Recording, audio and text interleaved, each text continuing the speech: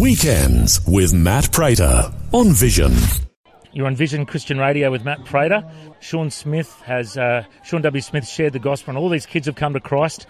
And it's just an awesome morning seeing all these kids getting their Bibles and their information packs. And I've just had a chat here with Adrien, who's come all the way from Inverell, and used to actually run a home group that Alex, our drive announcer, was a part of. And she's just told me a bit of a story. Firstly, tell us, have your kids made a commitment to Christ here? What's happening here? Yes, my little Ruby J has given her heart to the Lord today, and my niece and her little friend as well. And they are 4 to 5 years of age, and I think it's just so precious, their little hearts for God. Wonderful. And you said that Alex used to be in your youth your home group many years ago. She's our drive announcer now. Isn't she doing good on the radio, hey? Yeah, she's awesome. I'm very proud of my Alex, precious girl. Yeah.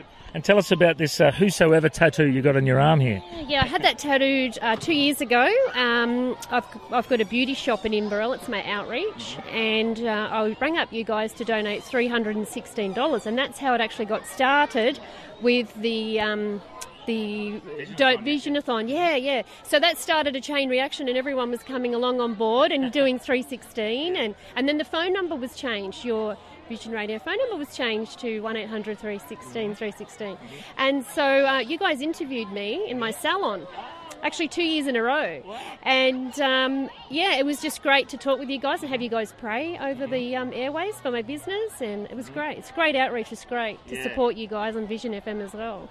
Great. Well, we've just done a Facebook Live video here. If people want to have a look at our Facebook page to see this event. And you interact with us a bit on Facebook too, do you? Yeah. Yes, I follow you guys on Facebook. Yes. Wonderful. Well, it's an amazing opportunity to use all sorts of different forms of media to connect with people, and we're so glad to see people from all over northern New South Wales and central New South Wales coming along here.